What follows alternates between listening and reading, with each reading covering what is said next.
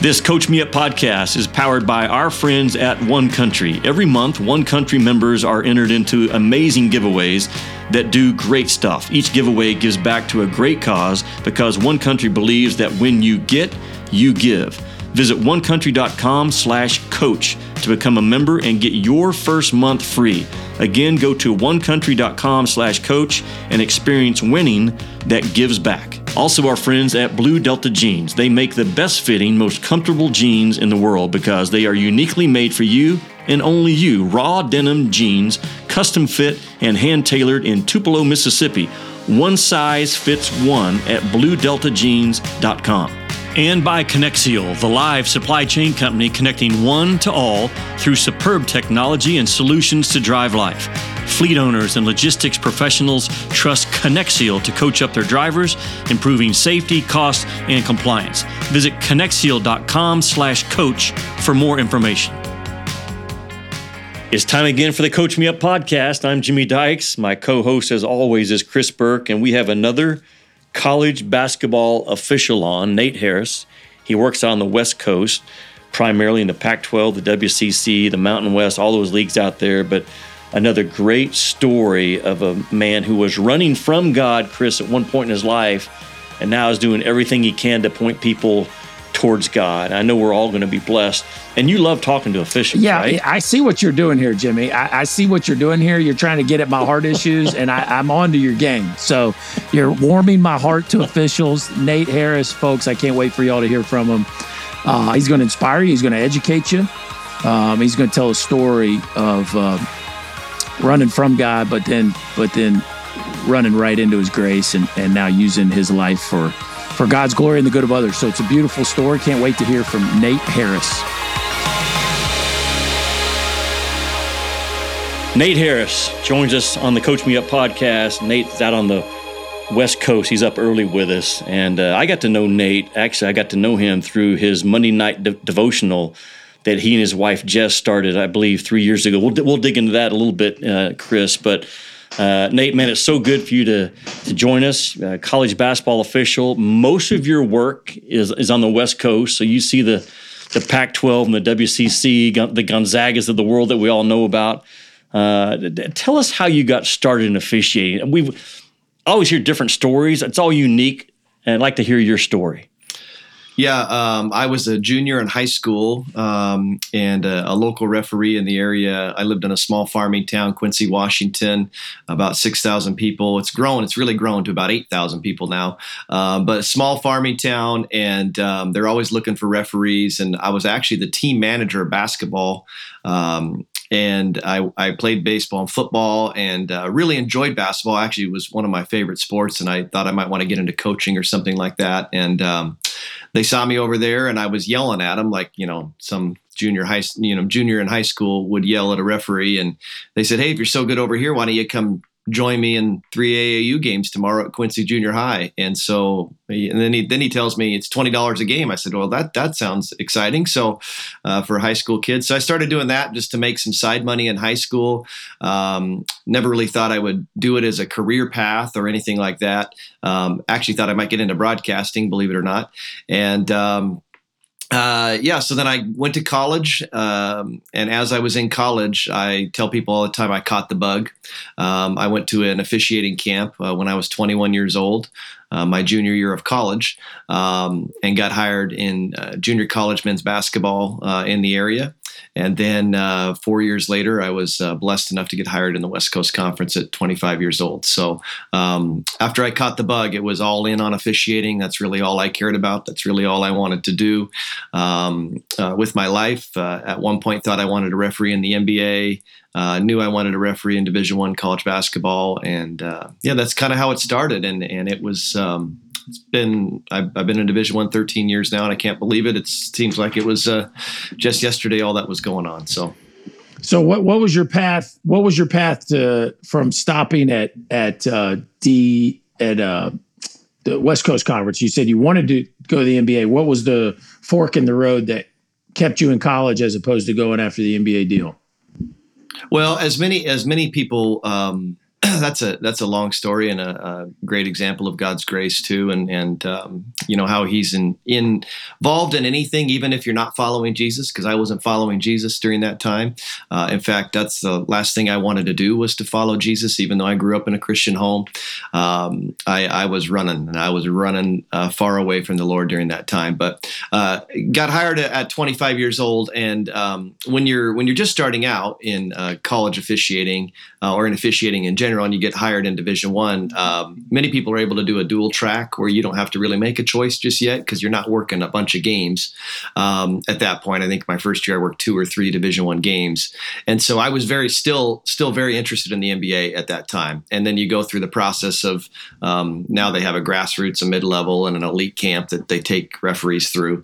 And I had actually got to the elite level, got hired in the development league for the NBA, and I actually ended up turning it down that summer. That's a long story to tell y'all, but I mean, we can. Fascinating. I don't know much about it, so I'd love to hear that side of it.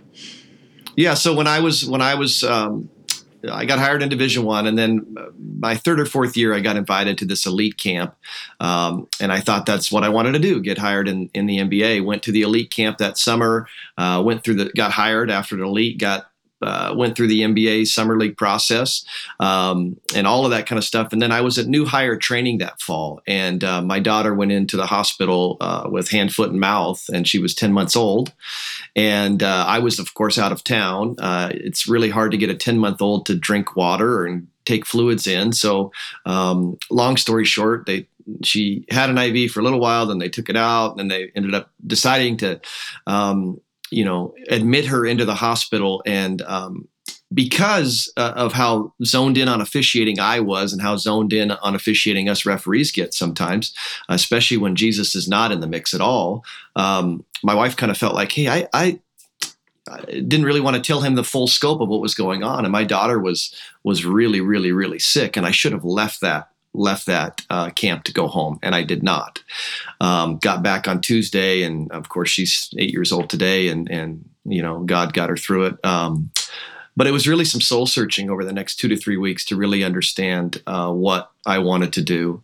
And God was not in my life at the time, but He was over my life, if that makes sense, and really watching over me. And so that August, I never worked a year in the development league. I actually called and declined the offer to work after being hired. So long story short, I just realized the college basketball season is shorter. It's 5 to 6 months. The NBA season, as you know, is still going on now, and so those guys work 9 months out of the year, plus all their summer obligations. We have a few ourselves, but not as much as they do. And so I looked for more life balance at that time. And it was God's hand in it, because I'm sure we'll talk about M&D and the ministry and all that, but that would never have been able to happen, I think, if I was refereeing in the NBA or got that opportunity. And God really had His hand in my life and in my family's life and the life we have now. So Nate, you've already mentioned a couple of times that you were running from God. You were not pursuing God. Mm-hmm. 25 years old as a Division I official, and officiating was your life, it seems like. What changed? Yeah. Well, little backstory. I grew up in a Christian home on the outside, not so Christian on the inside. It was my mother and father, had some struggles, and we were in the middle of all that. By the grace of God, their story is such a redemption story. They're still married today, following Jesus. It's incredible. I get emotional thinking about it all the time. But because of all that, I didn't want anything to do with them. I said, how can a good God allow me to go through something like that? And I know a lot of people have stories worse than mine that they go through and wrestle with that same issue. So I just pushed him down. I just pushed it all down and said, I'm going to pour all my heart and soul into my work, into officiating. I want to be a Division I or an NBA referee. That's all I'm going to do. And so I did that for 10, 12, 13 years. I mean, the West Coast Conference story. I got invited to the Pac-10 West Coast Conference tryout camp in 2010, summer of 2010. Well, that summer, right before I'm about to leave, my wife goes into the hospital. And I was more concerned about how I was going to get down to the camp than taking care of my wife, who's in the emergency room and has some things going on that we had to take care of. And so that shows you where my priorities were really out of whack. And so I look back at that story, and it really pains me to even say that and to walk through that. And God's worked through that with me. And thank you for what He's done. But I really was out of whack. I mean, my priorities were out of whack, and I was more concerned about officiating and myself. And I had, anger issues towards, I would go to camps and teach at camps, and I would be screaming and yelling at other referees who were my peers a year before. I mean, things like that just were not the way that things should be done. Young, immature, but also just, really fearful, really anxious. There's a lot of that stuff that was going on. And you asked Jimmy what changed. So my wife, who's just a saint of a woman, she grew up in a non-Christian home. And the incredible thing is she's the one that actually brought me back to Jesus. She surrendered her life to Jesus. And we have an annual meeting every year. So as we, go about life each year, we get together. And you and her have an annual meeting. Me and her. Yeah, we get together. We go to a hotel. State of the Union. Yeah, State of the Union. Yeah, really. Yeah. You're our second guest that has mentioned this. Rhett Lashley, the head football coach at SMU, does the same thing. Oh, okay. Wow. Yeah. So go ahead. Yeah. So how old were you at this time when this particular one? Well, we started to do these probably. Jesus really wasn't in the mix. Probably after our daughter was born in 2014, 15, somewhere in there, we started to do these meetings, and but we go over our financial goals, our spiritual goals, our family goals. What do we want our family to look like? And, this year it's, really trying to focus on how do we Sabbath as a family. That's one of our main focuses this year. So she, in 2016, she says, hey, I'd really like to get connected. We'd been fans of Jesus. We'd go to church once every 6 weeks or every month and then live however we wanted to throughout the week. And so she said, hey, I'd really like, one of the things I have written down on my sheet, she comes a lot more prepared to these things than I do. Okay, guys, just being real. But she has she has down on her list that she'd really like to get connected to a church. And, of course, me growing up in the church, I'm not opposed to it.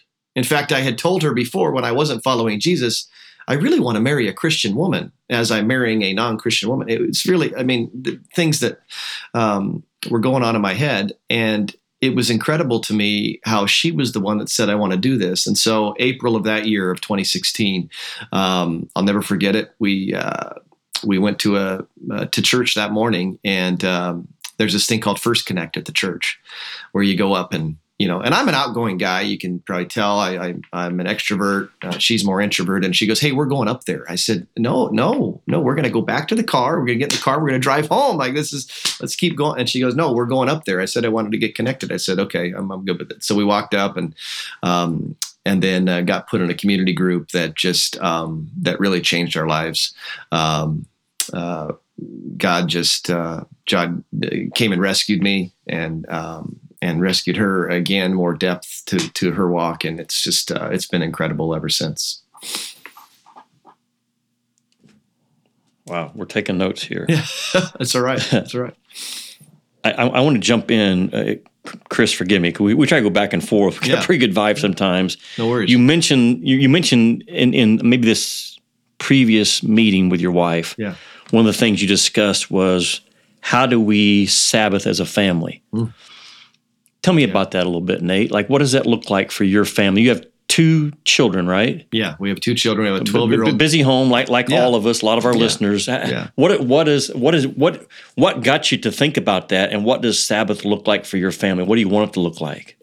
Well, I will say this. In 2023, as we all know, in 2020, we could all Sabbath plenty. But in 2023, it's challenging. We're always on the go. Our kids are, my daughter plays soccer. My son plays golf, and he's got a spring basketball season. He's in 6th grade. They're 4-week spring basketball season. It's really, really challenging. And I don't want to say that we're the best at it, but it's something that we've prioritized as something that needs to happen. And now I'm gone all winter, right? So when I'm gone most of the winter, we kind of pick a day that works when I come home to Sabbath, or sometimes, truthfully, I'll have to find 6 to 8 hours on the road that I will Sabbath and take that rest. She has prepared our family for this and doing a ton of research. We read the book by John Mark Comer, The Ruthless Elimination of Hurry, which is just a tremendous book that he talks about. When you look at Jesus in the Gospels, he was never in a hurry. And our lives are constantly in a hurry. And we just got back from our first M&D retreat, and we talked about this idea of rest and Sabbath rest. And, Sabbath was made for man, not man for the Sabbath. And I think that that's really important for all of us to remember. And so the last couple of weeks, we really, we had the retreat last weekend, but the last couple of weeks, we've really started to say, it could be Friday night to Saturday, depending on our kids' schedule. It could be Saturday night into Sunday evening. But what we really do is we prioritize a meal together as a family, which we try to do each night, but during kids' sports is challenging. So we sit down. This last Sunday was Mother's Day, so I told her you sit outside and enjoy the sun, and me and the kids are going to serve you today. And then we sat down as a family, had a meal. We'll open Scripture. There's just a bunch of different things. And I will say this: I don't want to say it as from a place of holier than thou-ness or authority, but it's a work in progress. It's a work in progress, and it's something that is a priority for us, and we're working on it. And she challenges me in it because I will say the first time we really sat down to do this, the enemy came right after me, because from stopping working, like officials are just like coaches and players. Like we work on our craft, and we really we pride ourselves on what we do. And so to stop, to literally stop. And take that rest and that time with Jesus is really hard. You will really battle your flesh when you really try to prioritize and do it. And the first time was quite a battle for me. And then last week, it's amazing we did it. And I sat down and Monday morning I was very refreshed and ready to go for the week. So. Well, one of my favorite examples of Sabbath in our culture is, and it's not just my favorite, it's probably the most famous, is Chick-fil-A. And God's ways are best, and they are for our good, and they are for his glory. And I believe this is still true. I heard it fairly recently. Like Chick-fil-A is the highest average grossing fast food joint number one in their business. And they work 6 days out of the week. And I think we'd all agree they take the day off, they probably would make the most.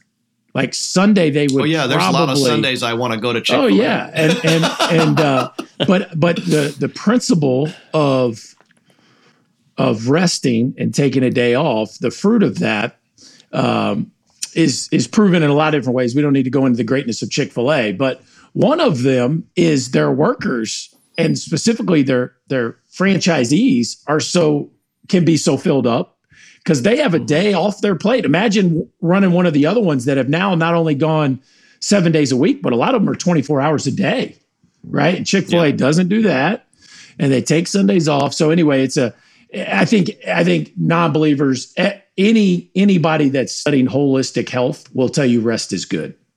And I tell my high school kids that I mentor and coach on the private side of things, like, as much as you're going after your ceiling and bigger, stronger, faster, like rest is a part of that. Rest is as much work, maybe more important than the 6 days you're grinding to get bigger, stronger, faster, right? Your body needs to heal. Your mind needs to get away from it.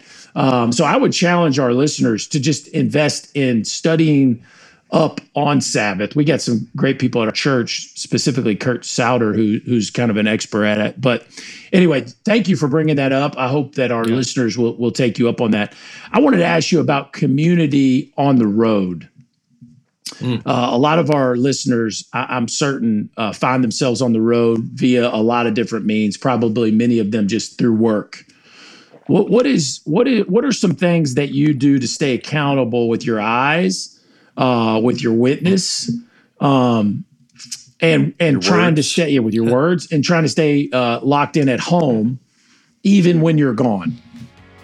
I just want to interrupt us for a second to remind everyone that Our Coach Me Up podcast is powered by our friends at One Country. Go to onecountry.com. Check out what they're doing. They have a fantastic giveaway each month, and they are phenomenal at when you get, you give. They have a huge heart for giving to others. So jump in there, become a member of their team as well. Those are my friends here in Northwest Arkansas, and this podcast isn't possible without One Country. Yeah, that's a really, really good question. Couple of things. I have a group, and this has all come from our ministry. There's people that I would have never met or known, or maybe had seen in passing, that have now become great friends of mine. And I have two specifically that we're in a group text all the time, and we're sharing scripture, and we are accountable to each other. You talk about with your eyes, with purity and things like that. I mean, it's we are challenging each other. Like, for example, after games, like I just spoke on this at the retreat last weekend, but it's like after games, I would rather sit there and watch an NCIS or a Blacklist than, listen to the Pause app or, play worship music. I mean, because we're tired and we're exhausted. Yeah, you just want to check out. You just want to check out, veg out, I call it. So, and so we have people like they'll chat. We will challenge each other, and that group. Jimmy says in his book, "Who are your 5 people?" And I have a group of 5 now. 2 or 3 of them in basketball, and then I have people back home. My pastor is just incredible to me in the way he, will challenge me and come after me in ways that. Sometimes a referee won't, and so those people that are speaking into my life that challenge me in that way. And then one thing I think is really important when I fail in my walk with Jesus, because I heard last weekend the pastor Brett Miles, who's also a referee and the church we had the retreat at, he said, that when you're a Christian, you can sin just like the non-Christian does. And any sin that is out there, a Christian sins just like that. We're just more aware of it. We're just more aware of that. So I think confessing that to a couple close friends and saying, "Hey, I swore here at this coach," or I said something. I try not to swear on the floor, but I swore, or I used poor language, or I was a terrible witness here tonight. I think that's really important, because then we can take those and we can bring them to a brother in Christ, and then we can also bring them to the foot of the cross and pray over them, and allow God to restore you through those moments, because that sanctification process. Of striving towards holiness, but realizing we're never going to get there, and that's why he went to the cross, is really important. And I will say, having people in your life that are believers that come after you, because there's times where I say something, and for example, I was on the golf course a couple weeks ago, and I may have grabbed the ball and thrown it in the ocean and said a swear word. And you golf like I golf. Yeah, right. So I'm a little frustrated. I mean, we're at Bandon Dunes. It's a beautiful golf place, and the place is raining, and we've been in rain for 4 days, and I'm just over it. So and by the way, I'm with brothers in Christ from the church on this golf trip. Okay? Long story short, the guy is up, the marshal's up here on the left, and usually they try to get you to pick up your speed, and the guys all in the group gave me a bad time. They're like, "Well, he didn't say anything to us after you did that." And here's a guy that, I profess Christ, and I'm running a ministry, and so we all fail, right? And I call my buddy a couple days later when I got back. I go, "Hey, I got to tell you something." And I tell him what happened, and I'm thinking he's going to say, "Oh, it's no big deal, like, well, whatever." He goes, "Well, we need to pray over that right now." And just that accountability that he brought to me in that moment, it was really, really important. And I think that's really important to have people in your life that pour into you and are going to challenge you and going to take you to what the Word of God's right over here. Take you to what the Word of God says. Yeah, I've heard you speak before. I don't know what I was listening to, but you made a great comparison of when you step on the floor as a college basketball official, your confidence comes from the rule book inside and out. You guys study it year round. You read it year round. with guys in the SEC on flights from and the next morning after a game. They're looking at the rule book. And you guys are constantly in the word of the rule book. What's the confidence we should have as followers of Jesus as our rule book? Yeah. Well, please. I'm grabbing it here. Again, I'm going to quote Pastor Brett Miles just because he impacted me greatly last weekend at this retreat we had. But he said in his sermon on Sunday, we have to get in the Bible till the Bible gets in us. And what kind of food, and I've been on this charge a little bit lately too, what kind of food are we allowing into our life? Like we can, and I'm not saying to don't watch your favorite TV show. I'm not one of those guys that gets all legalistic about it, but really we have to evaluate what kind of music what are we taking in? Because whatever we're taking in, that's what's going to flow out of us, right? He is the vine, we are the branches. Well, are you planted by the vine? Are you planted in Jesus? And the way to get your spiritual food, the manna that came down from heaven, right? He is the bread of life now. The Israelites are waiting for bread, and he provides that bread. God provides that bread. But Jesus comes and says, I am the bread of life. Well, how do we learn about the bread of life? I talked about Sabbath earlier. Well, look at what he did here. You read the Gospels, and you learn and see what he's talking about. And if we're not feeding ourselves with spiritual food from the Word of God, then we're not going to be confident in what he's doing. And I think in having verses to go to that. Like for example, I've got 1 Thessalonians 5:16-18 up here. Rejoice always, pray without ceasing, give thanks in all circumstances, for this is the will of God in Christ Jesus for you. Something like that is empowering, right? I mean, like rejoice in regardless of your circumstance. Continue to pray to me regardless of your circumstance, right? Give thanks to me regardless of your circumstance. And it will help you stay in the will of God. So things like that. For example, Ephesians 4, putting on the new self every morning. That we still have our flesh, the old self is in us all the time.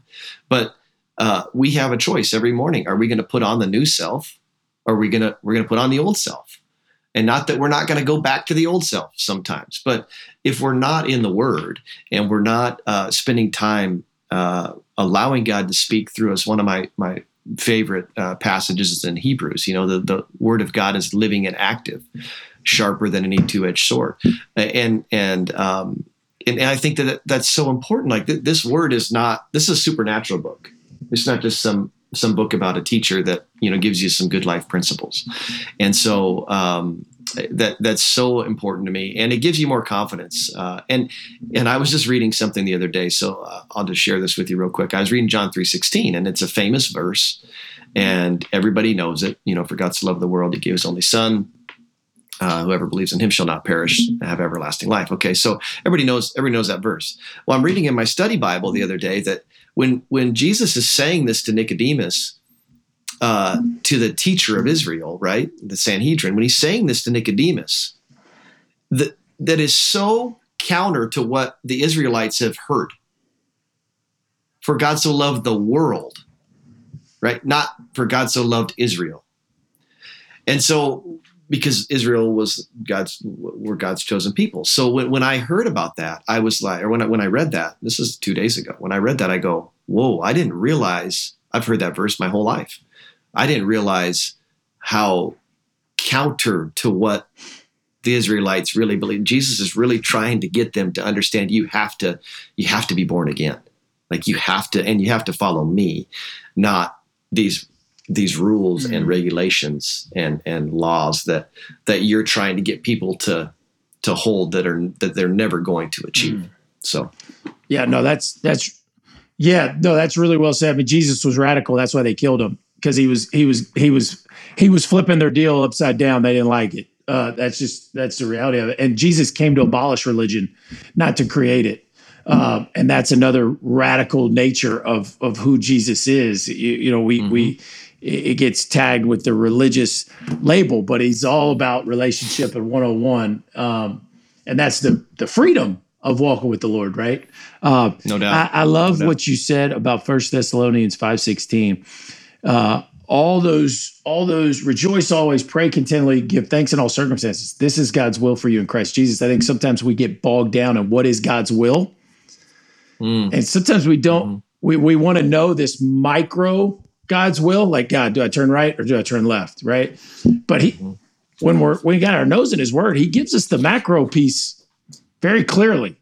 Like, here's some characteristics that I want you to represent on a daily basis. They're good for you. Whether that means you're working in this job or that job. I think sometimes he's specific on that. Sometimes, do we know he wanted you to be an NBA ref or not be an NBA ref, right? But what we do know is he wants you to rejoice always, pray continually, give thanks in all circumstances. Like, we do know that. And I'm not trying to minimize the thoughtful, prayerful decisions that people make every day about forks in the road. You know what I'm saying? But I think sometimes we get paralyzed on some of that stuff and we forget, like, well, I'm not quite sure what he wants me to do here, but I'm certain what he wants me to do in things that have more lasting relevance. You know what I mean? Absolutely. Yeah. I and that's why I think it's really, really important to rest and to get to a quiet place and to allow Jesus to speak to you and hear from him. We live in sports. We live in a chaotic world. I mean, when we're 94 by 50 every night, it is, 15,000 people screaming at you. And sorry, 200 people at the junior college is sometimes just as bad. More personal sometimes, I bet. And so it's a lot of noise. It's a lot of noise in officiating for coaches, for players. It's a lot of noise that we're dealing with. And so we have to find a way. Look what Jesus did. I mean, if you look, John the Baptist is just been beheaded. He just hears that news, right? And what does he do? He retreats. Mm-hmm. He goes to a desolate place. Well, the people don't like that. They want more of his miracles, so they're coming after him again. And now he feeds the 5,000. So he has to get to this place, this quiet place. And so he gets there. And then at the end of that day, he's exhausted. He's beat. His fully human, right? Fully God, fully man. But his human side of things has got to be exhausted. And what does he do again? He retreats. He retreats to a desolate place, to a quiet place, to pray. John Mark Comer in his book says this, before he's tempted in the wilderness, he is fasting in prayer for 40 days, right? Fasting is something, if it's not on the keto diet, it's something that we've all forgotten about in today, right? Me included, right? I'm not great at this. But he was fasting and spending time in prayer with the Father for 40 days. And we all think that's from a place of weakness that he came from. And John Mark Comer kind of spins it on its head and goes, no, that's actually, he was from a place of strength. Think about how much he had to rely on the Father and the Holy Spirit in those moments, right? To do the will. So I think that's something, and it's this whole idea of rest has just been on my mind. It's really hard for us to do as officials during the season. We're going every night, but we have to find those times, whether that be at 10 o'clock at night in our room, listening to worship, spending time in prayer, reaching out to, like I said, our people in our five that are going to pour into us, versus turning on the TV and vegging out, Yeah. So, hey, Nate, you've been tremendous, by the way. I knew you would be. Tell us about your ministry, the Monday night devotional. It's been going for 3 years now, I believe. It's every Monday night. I've joined on sometimes. I'd like to get back to listen to you guys, but just tell us how it started and some cool things that you've seen come out of that group, please. Yeah, well, thank you for speaking on it. Jimmy spoke on the call, and we really are grateful for you to do that, and we'd love to have you back sometime. So in 2020, during COVID, my wife and I, God had charged us after we recommitted and surrendered and all that kind of stuff. We just knew that officiating was not for us; it's for Him, and it's a platform He's given us, and we just didn't know what He wanted to do yet. So I spoke at the Referees Embracing Faith conference in August of 2019, and so kind of coming out of that, my wife and I are praying, and we say, okay, let's start this local gathering. Let's start a local gathering in Spokane. the first hour we'll have, dinner, and anybody that wants to show up. We'd love to just get the community of officials in Spokane together where I live. And then we didn't, it wasn't any bait and switch, none of that. We said, hey, the next hour is going to be the Bible, and we're going to talk about the Bible, and we'd love for you to stick around. So we did one in January, one in February. I think we only had like 2 people leave the whole time. So it was cool. So people were sticking around and wanted to hear about Jesus. Well, you all know what happened in March. And so COVID comes around, and we're like, we can't have this anymore in person. So a group of us got together to pray. This is early April of 2020. And then, everybody was doing Zoom calls and everything back then. So we got together the next week and we prayed. And then we got together the 3rd week and we prayed, and we opened up the scriptures. And then the 4th week and the 5th week and the 6th week. And so we just kept going, and God has turned it into what it is today. To give you the backstory on the name. So we had been going through that year, and this referee tells this referee, and this referee tells that referee. And it's all been, organic and how it's grown to what it is today. That fall we have, Monday Night Football starting up. And a friend of mine, KB Burdett, who you know, Jimmy. Good official, yeah, really good official, and a great friend of mine. He that fall, he goes, hey, this isn't Monday Night Football. This is MND, Monday Night Devotional. And that's how the name came. So it's all been really incredible. What's really been neat to see out of that is the community of people that would have never met each other. They'll run into each other at airports. They'll see each other at game sites. They'll like for example, we have a retreat last week. I hadn't met, I don't know, half or 3/4 of the people in person before. And we get together and it's like we all know each other. And we did. And it was incredible. So, but what's really neat is we have referees that referee primarily women's basketball. We have men's basketball referees. We have baseball umpires. We have people from the Philippines. We have people from Australia.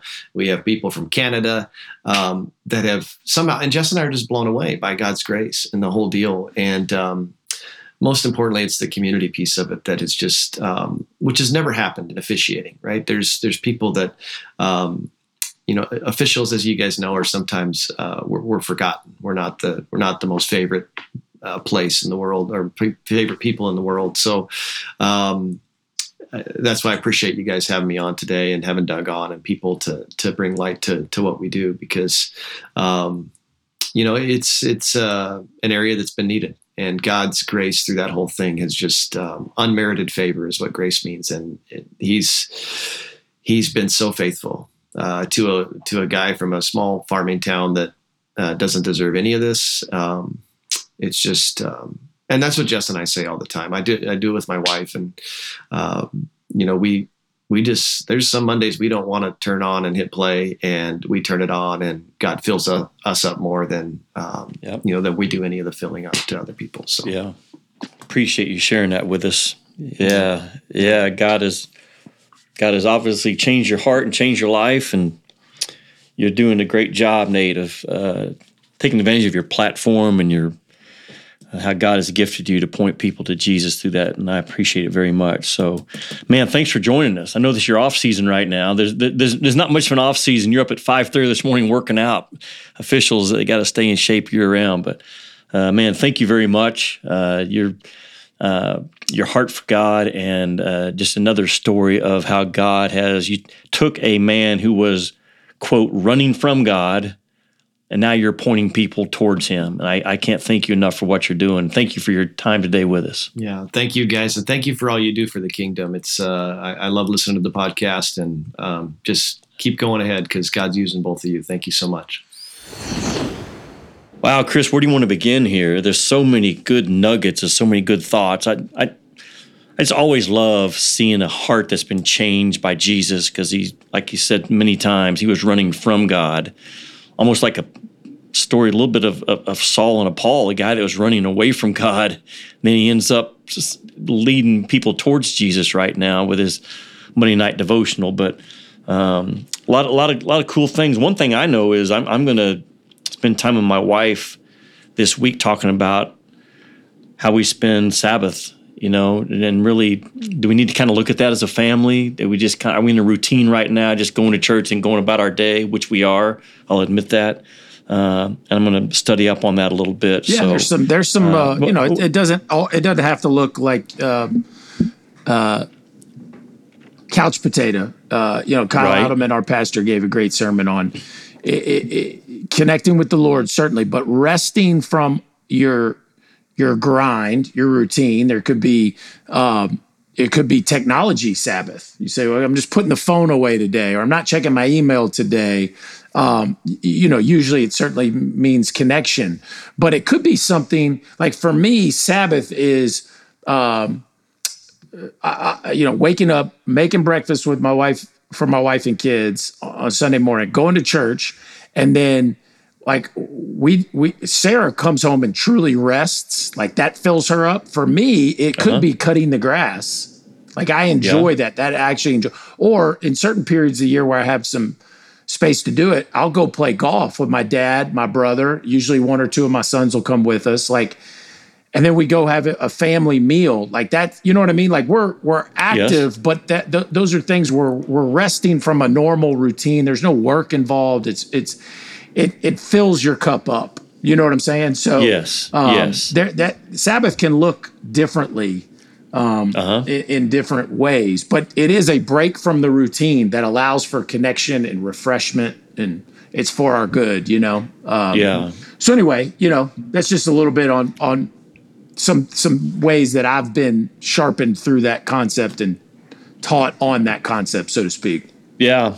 I think it's hard for a lot of guys wired like you and I to rest. And Nate made the point as well. He said it's not always easy just to rest. But there's such great prosperity in that and trust in that God gave this to us for a reason, for our good. And it's challenging for me to think for our family right now and teaching our daughter kind of what that looks like, because we don't rest enough as a family. I know that. We are 100 mile per. I would challenge our listeners to find time with the Lord on a daily basis, and try to find time to rest in the Lord on a daily basis through His Word and through prayer, or it could be through worship music. But to find that daily routine of resting and listening to the Lord. So I would say, I thought it was interesting. The early part of his story was that he was raised in an outwardly Christian home, but inwardly it was a mess. I thought he did a nice job of honoring his parents. One of the 10 Commandments, honor your mother and father. Like, I've been around some Christian men that were raised in really rough situations, but they were very careful to not, to dishonor their folk. Like, they're telling the story, but they're not going to hammer their parents through it, and I thought he did a very good job of giving us a glimpse of why he was running from the Lord. But also, I think it's very convicting of the damage we can do to people if we're a house of cards, and if it's all an outward act and not an inward commitment. That's real. Yeah. Oh, yeah. He talked about his I think you ask him when he's on the road, how does he stay accountable? And he talked about accountability with his eyes and his words and different things. And I had this brought up to me earlier this week, and I kind of resonated on it for a while and thought, you know what? That might be really, really true. That as a believer, when you're out with a group of guys or just going about your day or whatever, I think one of the telltale signs of a believer is our words. If you think about it, if you're around someone you've never met before, and in the first 5 minutes they're telling an off-color joke, they've already dropped a couple of curse words, an F-bomb, you're probably thinking, I don't know if this person's a believer or not. That's me. That's just kind of where my thoughts go. And the power of our words is so, so important as a follower of Jesus, to always be attentive and remindful that, our words have so much power, but they also just have so much reflection for others about who Jesus is in our life. You know, I never really thought about that, but the more you think about it, if you don't know someone, the first thing you hear is the first 5 minutes of the conversation, you kind of start to figure out, who is this person? And what do they believe, you know? Well, out of the overflow of the heart, the mouth speaks, right? Yes. So we're called to be salt and light. And so you certainly, a lot of times, the first impression of someone is their words, no doubt about it. And I think what the Lord's convicted me a lot on lately is when I was prayerful that he would take cursing from my tongue, he answered that prayer quickly. But that doesn't mean I still can't sin with my mouth, because I certainly can, even if it's not a curse word, right? It could just be sarcasm. It could be gossip. Yep. It could be a missed opportunity to not encourage or build up, right? So, but I hear you. Our words are certainly powerful, and we can make an impact by what we choose to say, what we choose not to say. I would say I just wanted to kind of close with this, because I didn't want to get too deep into it with Nate, but just for our listeners, in Luke chapter 7, he brought up John the Baptist and John the Baptist being beheaded, and Jesus needing to withdraw to deal with his grief over that, right? I think one of the most powerful examples of John the Baptist is that when John was imprisoned, he sent two of his followers to Jesus and asked Jesus, he sent them to Jesus to ask him, are you the one who is to come, or should we expect someone else? So here's John. He did nothing but prepare the way for Jesus. And when he was in prison and his death was imminent, he had some doubt. Yeah. And he sends, this is Luke 7, verse 18. And so they go and find Jesus. And Jesus says in verse 22, go back and report to John what you've seen and heard. The blind receive sight, the lame walk, those who have had leprosy are cleansed, the deaf hear, the dead are raised, the good news is proclaimed to the poor. Blessed is anyone who does not stumble on account of me. So Jesus says, go back and remind John that I've done what the Messiah, what the Christ was supposed to have done. Just remind him. I am who he thinks I am. I am who I've said I am. That's right. So after those messengers left to go back to John, Jesus starts talking about John the Baptist. And to wrap it up quickly, on 28, he says, I tell you, among those born of women, there is no one greater than John. And I think to myself, like, wait a second, John just was having doubts. You. Yeah. John just sent people to make sure you are who he thinks you are and who you're supposed to be. And yet you're saying, of those born of women, there's no greater than John. And I want to encourage our listeners, because this always encourages me. I can really get into the weeds of thought. I love apologetics. I love listening to contrary beliefs and thoughts. And I can wrestle with how does a loving God allow bad things happen to good people, natural disaster. I can wrestle with all that stuff. And John had doubts. John the Baptist, who gave his entire life and was literally beheaded because of what he did in his calling to prepare the way for Jesus. He baptized Jesus. He heard the voice of God speak to Jesus. He saw the dove. He saw it, and he had doubts.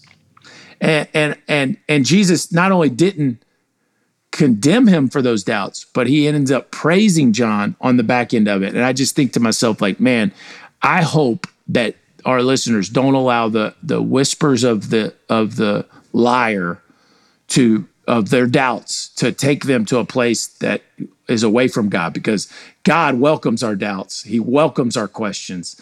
He wants them. And I think that passage is such an encouragement about that. Because to me, if you don't have some doubts and you don't wrestle with some stuff, your eyes aren't open. Like you're not seeing the world around us, because it can be dark and evil, and it can bring up questions. Absolutely, it can. Yeah, I appreciate you sharing that with me.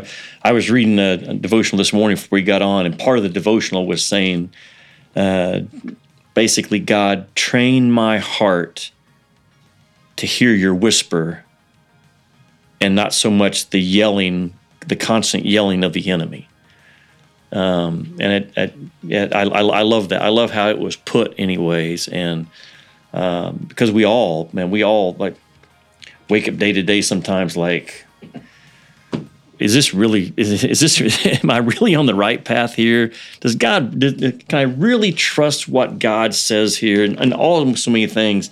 I've never thought about what you just said about John the Baptist. And that's, I really appreciate your insight on that, Chris, because man, thank you. You're right. Well, if he can doubt, then we shouldn't beat ourselves up if we have doubts, right? But where do we take them?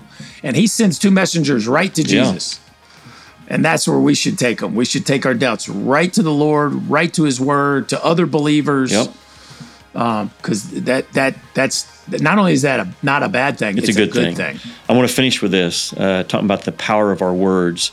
In Psalm 15, written by David, David says, Lord, who may dwell in your sanctuary? Who may live on your holy hill?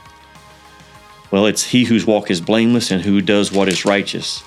He who speaks the truth from his heart and has no slander on his tongue, who does his neighbor no wrong and casts no slur on his fellow man, who despises a vile man but honors those who fear the Lord, who keeps his oath even when it hurts, who lends his money without usury and does not accept a bribe against the innocent.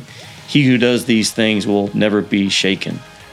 There's probably 8 or 9 things that David writes about there, and 5 or 6 of them are directed towards our words. Will you close in prayer? Lord, thank you for this time. Lord, thank you for our brother Nate and his heart for you. Lord, thank you for your word that encourages us, calls us higher, Lord, and offers us the bread of life, which this world does not, Lord. So I just pray for anybody hearing my voice that if they haven't accepted you, that they would confess and repent and accept the good grace that only you offer. And Lord, I thank you for your calling and your hope that is above anything this world has to offer, Lord. So we just praise you for that this morning, and thank you for the blessing of being able to share from your word. We pray that in the name of Jesus. Amen.